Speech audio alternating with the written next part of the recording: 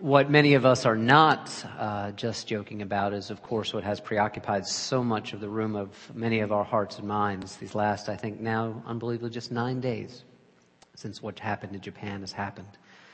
So many times I have found myself speechless, watching TV, watching online media, reading the reports from the field, if you will, about the acts of heroism.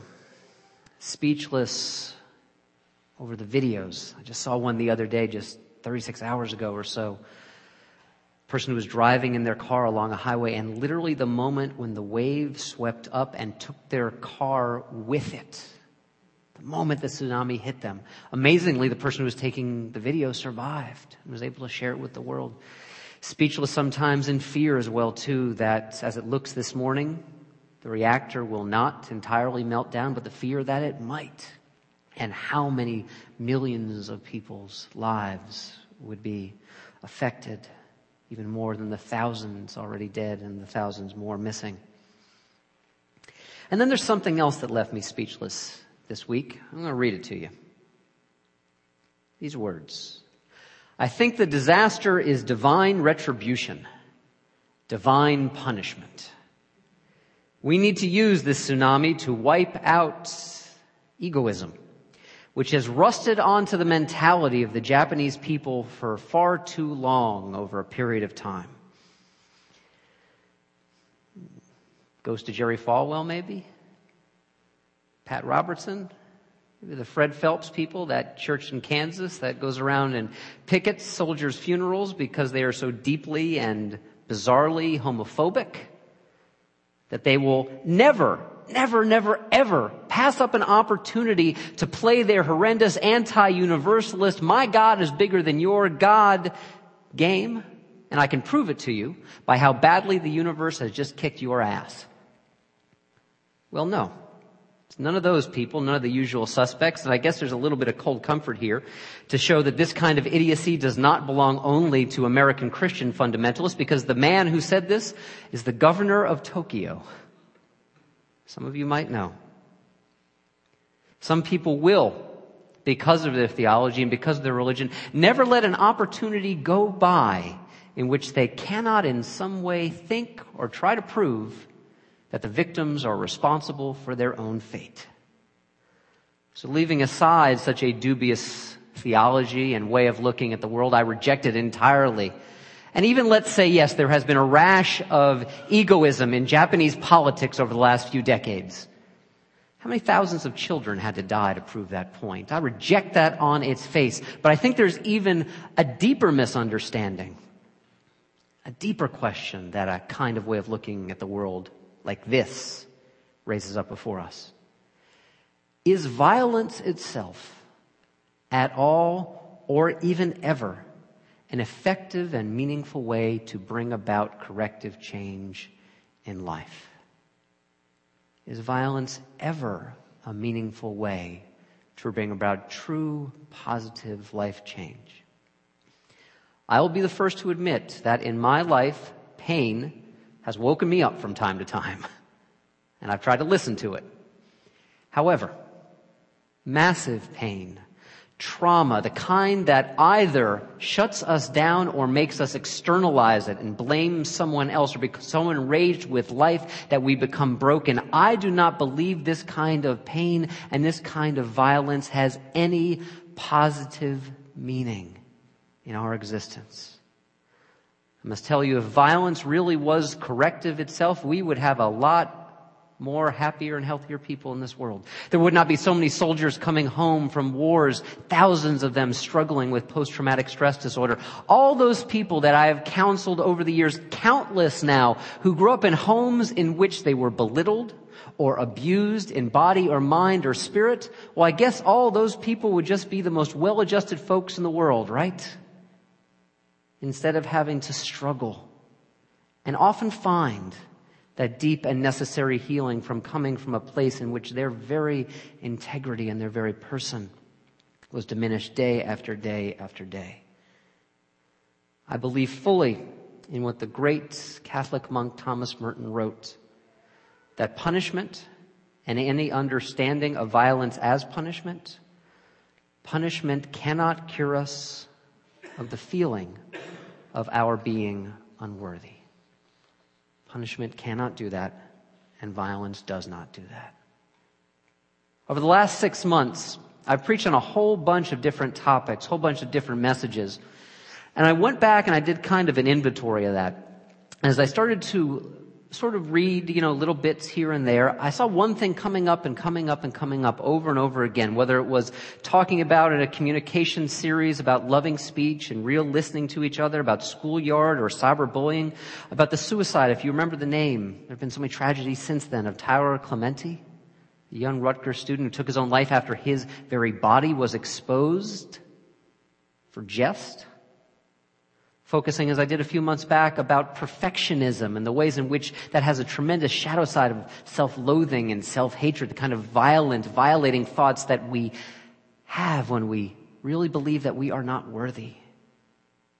Focusing, as I did just in the last couple months, as so many of us did, on the atrocity in Arizona, the attempted assassination of Gabby Gifford and the 9 lives taken with that. I recognize that running all throughout these last 6 months, there has been this theme, this subtext, if you will, in my preaching.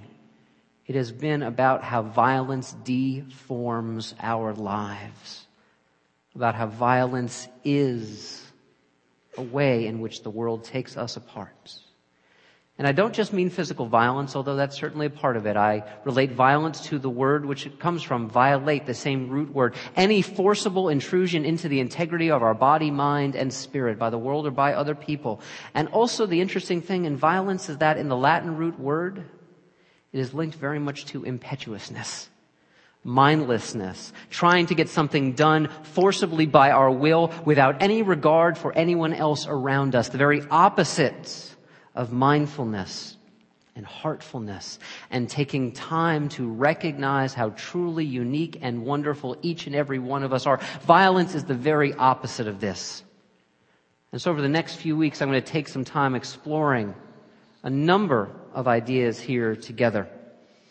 The idea of how we can be, sometimes in very small ways, peacemakers in our daily lives, how we can practice what some of the spiritual greats aspired to, what Gandhi aspired to, the understanding in Pali and Sanskrit of the word ahimsa, which means literally to be able to live without causing harm. When many of us have faced conflict in our lives, and I know I was guilty of this for far too long in my life, I didn't strike back. I ran away. Or I pretended it wasn't there. Very often when we face threats, psychologists talk about that there's a fight response, or a flight response, or a freeze response. But there's also, and this is the way of true peacemaking, a face response. Looking at the conflict and the violence, verbal, physical, or otherwise, that sometimes surrounds our lives when we find ourselves in the midst of it, and not pretending it isn't there, but instead learning to face with truth and honesty and the deepest kind of courage the fact that sometimes our lives are absent of peace. This is not giving in to aggression. This is not letting the bullies and the meanies and the tyrants have their way. It is learning to take our breath in as strong as we can and face the conflicts in our lives and to create peace as best we can there. Particularly in conflicted or traumatic times that I have found myself in the midst of, I think of one quote coming back and back and back to. It is by the ancient Hasidic teacher Reb Nachman of Breslov. He wrote that the world is a narrow bridge, and the point is to learn to not be afraid. I think it's exactly the lyrics that we just heard for What's So Funny About Peace, Love, and Understanding. Sometimes when we really do feel, perhaps in spite of what we really believe, that the world sometimes feels just an overwhelmingly bad place, filled with people hurting each other. In that moment it is so important, well, maybe it'd be superhuman to learn not to be afraid. So maybe we would bridge that just slightly.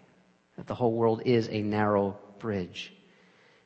And maybe we can learn how to act not from fear. It is so important to not act from that fearful, that defensive place, because when we do, we are most likely to not pay attention to our lives. We are most likely to excuse our own or someone else's negative or harmful behavior. We are most likely to say that someone else entirely is to blame, and if we could only blot them out or get rid of them, then everything could return back to peacefulness. With a deliberate practice of nonviolence in our lives, we can open up to a deeper truth. We can open up to the truth of the compassion that connects us all, knowing that we are all in this together, and also knowing that nonviolence very rarely changes anything quickly. It is not impetuous. It is intentional. One of the reasons I have become so deeply committed to living a path of greater nonviolence in my life is that because I am not a pacifist. I believe that sometimes there are situations in which force is called for, in which force is even a morally necessary good. Alongside Japan, so many of us are focusing this morning on what is going on in Libya. I do not believe right off the bat that the no-fly zone in Libya is necessarily a bad idea.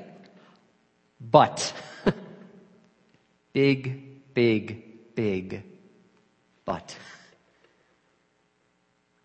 I wonder, what are we getting ourselves into again? Why not help out the people of Iran? They have been so brutalized, especially over the last year. They had tried to fight for their freedom. And I was preaching at the time when President Bush launched his wars. And I don't particularly like him very much. I'm much more fond of President Obama. But he has entirely dropped the ball. No case has been made. I'm sorry. A 5-minute speech on a Friday afternoon before leaving the country to go to Brazil, that doesn't cut it. If we are going to use force, I need, as a citizen, to understand what the compelling reason is, and I don't see it yet. And at the same time, I know I am so drawn to that idealistic worldview that believes this is the time, this is the opportunity in which forced use, absolutely for humanitarian reasons, will be clean and easy and tidy. But my experience leads me not to be that credulous. And so I believe in nonviolence because sometimes force is necessary. But force is too often necessary, we might think. I believe absolutely with what Jesus said, that blessed are the peacemakers, for they will be called sons and daughters of God. I love that metaphor. Jesus spoke in metaphors all the time. He multiplied his metaphors as a way of getting his point across. I love that idea of sons and daughters of God, of life itself, however you would translate that. I love that familial sense because that truly is what peacemaking and nonviolence allows us to do, invites us to do in very small ways in the midst of our lives. Understand that there is so much more that unites us than divides us. In violence, we would seek very often, verbal, physical, or otherwise, to say that if only through violence we could remove the person or the people who are the problem, everything else would be okay. But peacemaking is most in tune with the reality of creation, which is that everything is interdependent. We are a part of the world, and the world is part of us. And in seeking to live lives of nonviolence, aspiring to that, we recognize that we are all connected. The hope, the deep hope of nonviolence, is that life can be win-win, even when we believe that someone has to lose. Living life nonviolently, I guess the easiest way that I could sum it up is that it opens up a kind of space within us. Violence, if we think about it, think about the image, very tense, very tight, very fearful, very defended. Over the last 6, maybe 7 weeks, I have been engaging in what is called the practice of mindfulness-based stress reduction. It is not because I have been any more stressed over the last 6 weeks or last 6 months than I've ever been in my life. And probably actually 6 years ago, I was much more stressed than I have been in the last 6 months. But I wanted to deepen my practice, my understanding that this is my life, that this is the reality of where I am. And truly in mindfulness-based practices, which can be meditation, which can be yoga, which can be walking, which can be eating, which can be breathing.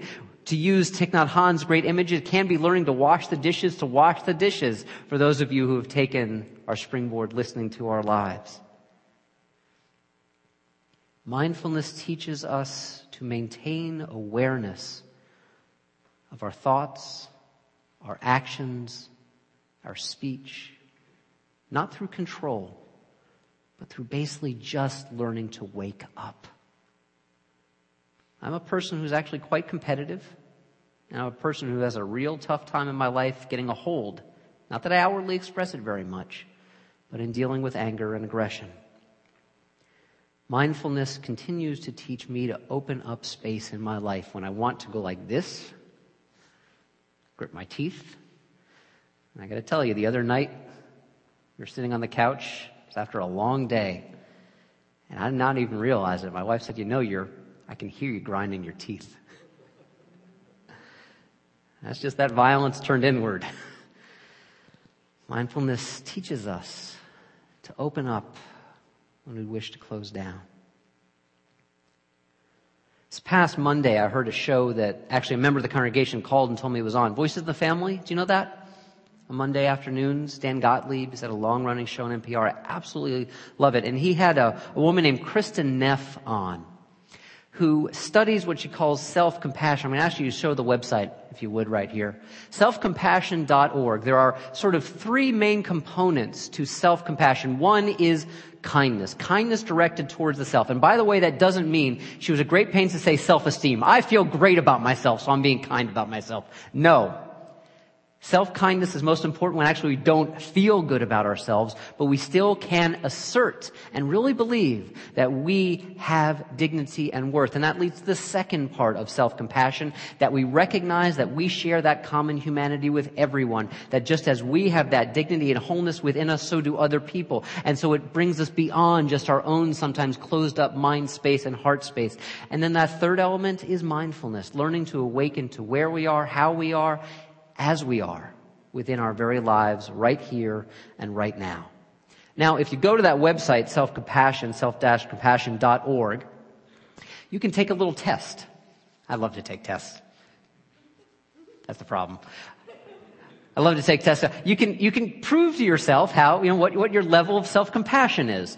And I'll put it this way. I scored in the very lowest end of the highest level of self-compassion. I mean, the very lowest end. Like, you had to round up a number to get me from the sort of middle third to the top third. But I did it. And, I gotta tell you, immediately, I almost started to judge myself. I mean, here I am, if you've ever sat down and talked with me in a time of trouble, self-compassion is one of the first things I encourage people to have for themselves. I should be better at this, I thought.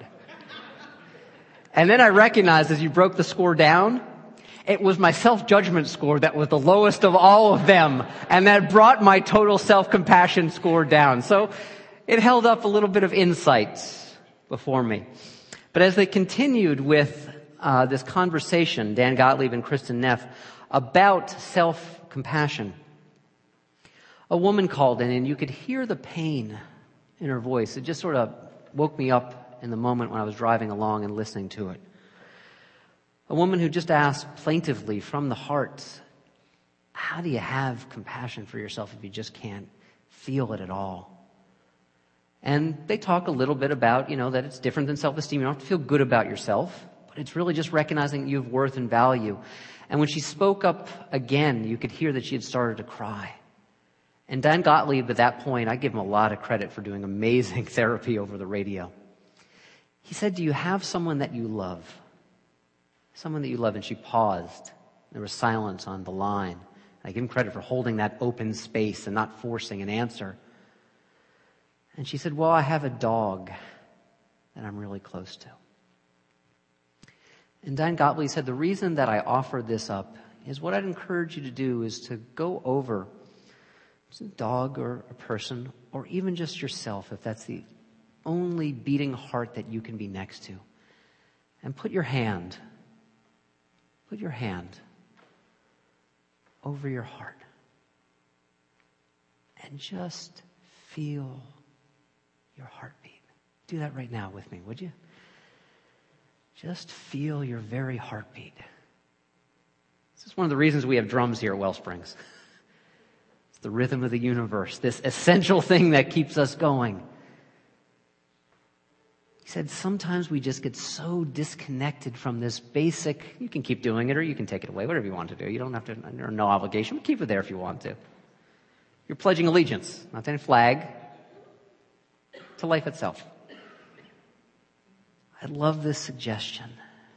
When we are angry at ourselves or have vehemence towards ourselves or another person, or the great pain that this woman expressed, there is something so primordial and ancient and preconceptual about just reminding ourselves of our own beating hearts. It reminds me of that wonderful Eastern practice that I've preached about quite a number of times over the last 6 months of namaste, of bowing to another, and not just to their honor, but only being able to do that bow in their direction because, as namaste says, the divine in me recognizes the divine in you.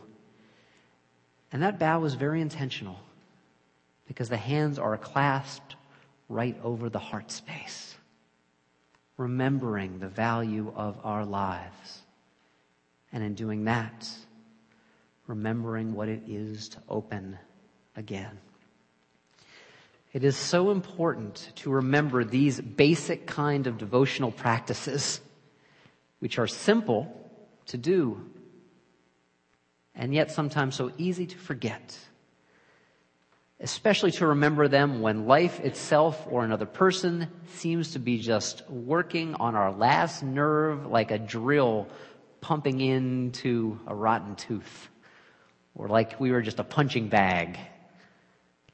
I'll share a story with you that for me really encapsulates what nonviolent understanding, mindful communication is all about. It comes from a man named Mark Goulston who wrote a book called Just Listen. And he talked about the inspiration for this book. And he wrote it after his wife had given birth to their second child. Now their first child, her name was Laura, was 6 years old. Laura did not, shall we say, deal well with this new arrival. She became oppositional and defiant, and basically became in a 6-year-old body a 2-year-old all over again. She would snarl and curse and sometimes hit out. Favorite word was no. Gritted teeth, no. Go to bed, no. Eat, no. She could not accept. She had such vehemence, such anger that there was this new life sort of taking her space. And one day, Mark Goulston said that it really, didn't come to blows. He wasn't about to strike his child. It came down to a stare-off, a showdown in their living room. She had just been absolutely awful, yelling at everyone in the house. The mom finally said, I can't take it. I'm going to go with the newborn and just go get away. This is your deal, Mark. You got to deal with this. And he said, his instinct, and it certainly was deserved, was to pick her up physically, no matter how much she struggled, and take her to a room and just lock the door, because she had deserved a timeout. But in this little stare down across the living room that he was having with her, with every angry word that she uttered, every no, every gritted teeth, vehement response, he kept asking, what is it?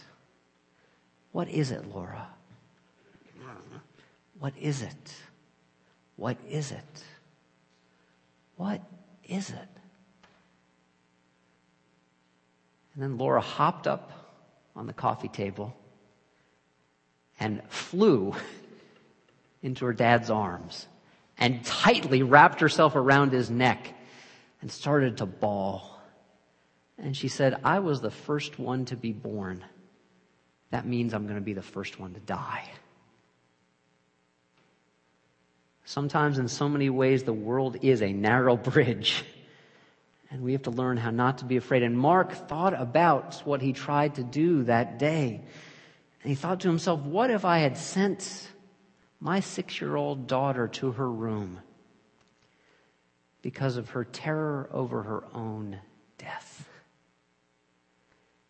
That is peacemaking. To learn to deal sometimes with another person's vehemence and not run away from it and not fight back, but to face it.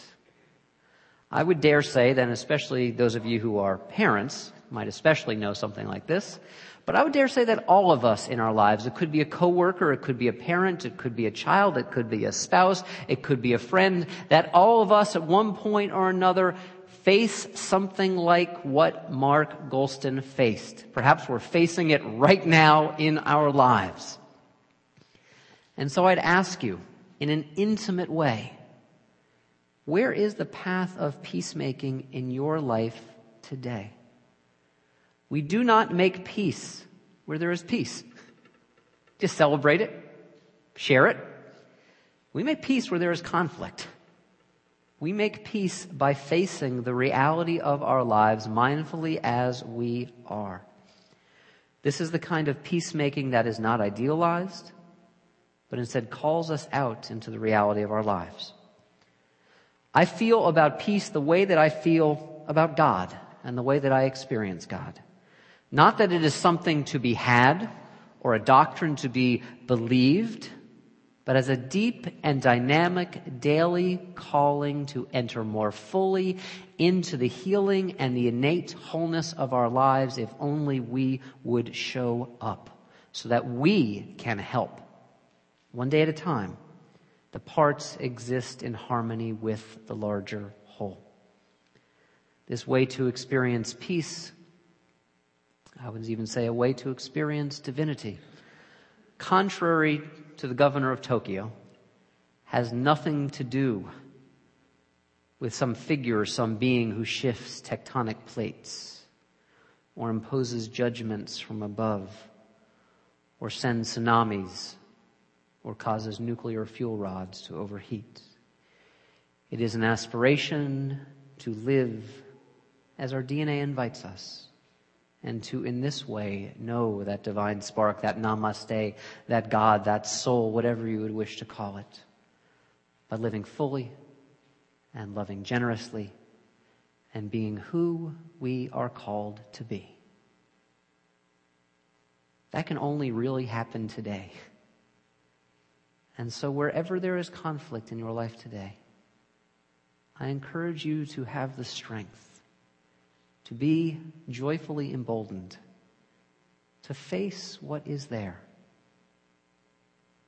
And to know, as I see almost every day on my drive here, this tiny little Quaker meeting friend's house that I never see anyone going in and out of, except it's been around since the 1750s or something. And this little sign that they hold up, and I try to listen. There is no path to peace. Peace is the path. May it be yours today. Amen. May you live in blessing. Let's pray together.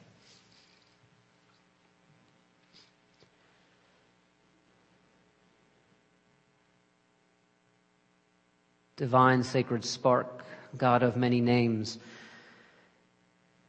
may we recognize that the process of life is so chaotic, that this creation is groaning with birthing and growth pains that sometimes take the shape of violence. May we have the strength and the dignity of spirit that allows us to face the truth of our lives as they are, that allows us to be sons and daughters and kin of all that connects us with life, and to be this day makers of a peaceful path. May peace attend to us as we attend to peace. Amen.